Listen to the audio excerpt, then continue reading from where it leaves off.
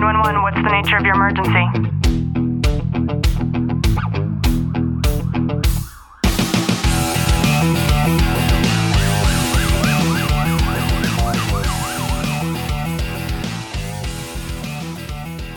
Welcome back to the Tactical Living Podcast. I'm your host, Ashley Walton, and I hope that yesterday was an absolutely incredible Valentine's Day for you. I hope more than anything that you were able to spend time with the person that you love, honor, and cherish the most in your life. And if you're like me and you weren't able to for the entire day, I hope that you were still able to reflect on all of the things that you do love and care about and cherish the most about the person that is most meaningful to you in your life. And if as you listen to this, you just so happen to be Valentine-less yesterday, I hope that you're able to reflect on the people that you are able to hold love with, that you are able to share love with. My dad is a perfect example of this, having lost my mom almost 6 years ago. I was able to really sit down with him and to talk about some memories that we had. We were talking about my brother had called my dad and told him that he went to Walmart and they had one of those logs that you can buy in the store with the paper that's all wrapped on it. And this particular one was KFC flavored. How disgusting does that sound?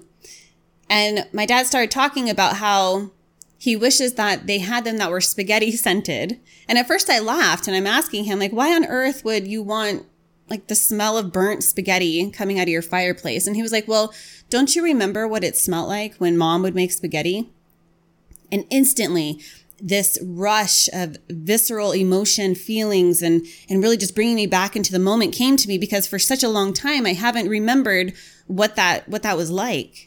And together, him and I just shared the love that we both shared for my mom. And I was talking to him about it wasn't just the scent of what she was cooking, but I remember the instant. It seems like every time she would cook spaghetti, my mom is Italian, right? Her maiden name was Capone.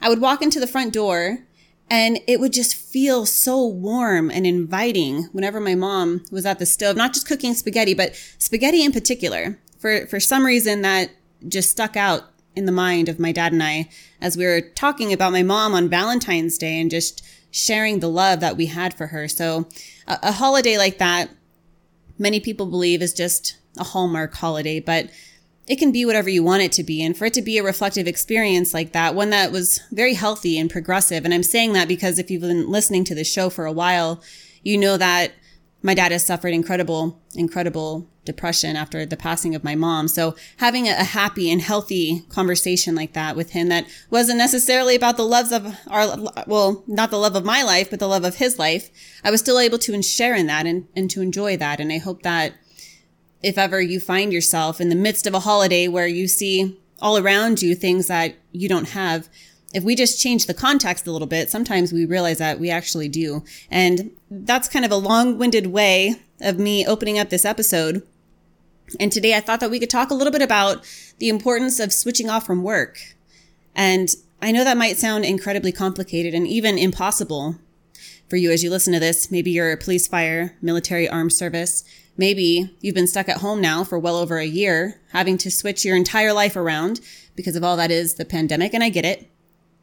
But I think it's important for us to realize when it is in our day that we're not fully tuning out from work, even though we're supposed to be. So whether that means for you, you're closing up the laptop if you work at home, whether that means for you, you're arriving at home and you're finally opening up that door to see your family. It is so important for us to be able to develop good habits when it comes to what we're doing with ourselves mentally. Physically, sure, you might not be in the presence of your work environment, but what's going on mentally? And little habits like checking our cell phones, seeing if we have work emails, things like that. I understand it makes us feel like we're being productive employees. And the truth is that people who are able to do things like access their work emails or take calls when they're not at work anymore, they might be more productive when it comes to kind of catching up and getting ahead on work. But studies are showing more and more that people who do these types of things live a much more stressed out life. Clint and I have a date night once a week. And this is a great example. He received 2 consecutive work calls from 2 separate people. And mind you, the mentality when somebody is off work is this might be something important. I just have to answer the phone. And I gave him permission, right? We have this silent understanding when we're on date night of what the relationship is with our phones and things like that. And he looked at me and he said, I don't need to talk to them. I'm on a date with my wife. These are very small habits that actually start to build up, and they make such a big difference and an impact on the people that you're around. Imagine how heartfelt it was for me to have him say, you know what, Ashley, I'm putting you ahead of my work calls. Whereas there are so many times where other people, and I'll use my dad again as an example, my dad would, honestly, he would rather die than not answer that phone. If that meant he had to jump off a bridge to find that phone at the bottom of the boat or something that he was jumping towards, he would answer that phone no matter what. There's no way you can get that man to say that his phone isn't more important. And he might argue that it is, but his actions speak much more differently. And another thing that I've read, more recent research is showing that when we do something like, imagine you first walk in the door, right? You gather all your stuff out of the car. Maybe you go through the garage and you go into the door and you're finally in your safe space. Chances are you get to greet the person that you love and you care about the most.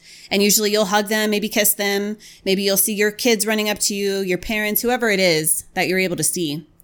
And usually you'll hug them quickly. You'll give them a quick kiss. And I get it. I've done that for almost 13 years now.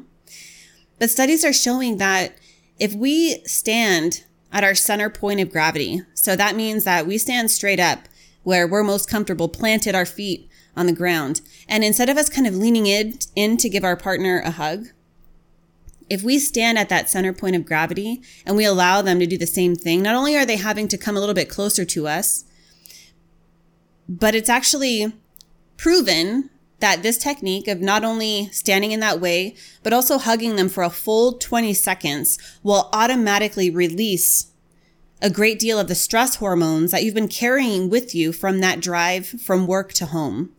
And these studies go on to say that instead of us just simply quickly kissing our spouse, that we actually hold that kiss and we hold it for a total of 6 seconds, because that release of those stress hormones is exemplified by doing those 2 things at the same time.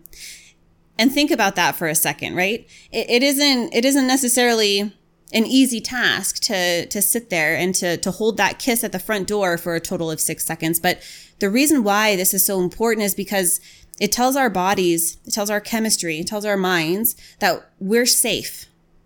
Because typically, if you were around somebody that you didn't feel comfortable with, you didn't feel safe with, you're probably not going to linger in their sphere of influence that closely for that long.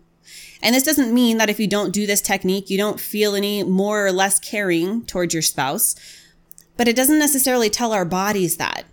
So if we're making this cognitive intention, if we're doing this on purpose, and we're deciding to do those 2 simple things by just spending a little bit more time on that initial hug and kiss at the front door, it tells our bodies a different thing. It's time to relax now. You're safe. I've got you. And I think we're so busy in our lives that we forget about doing these small things.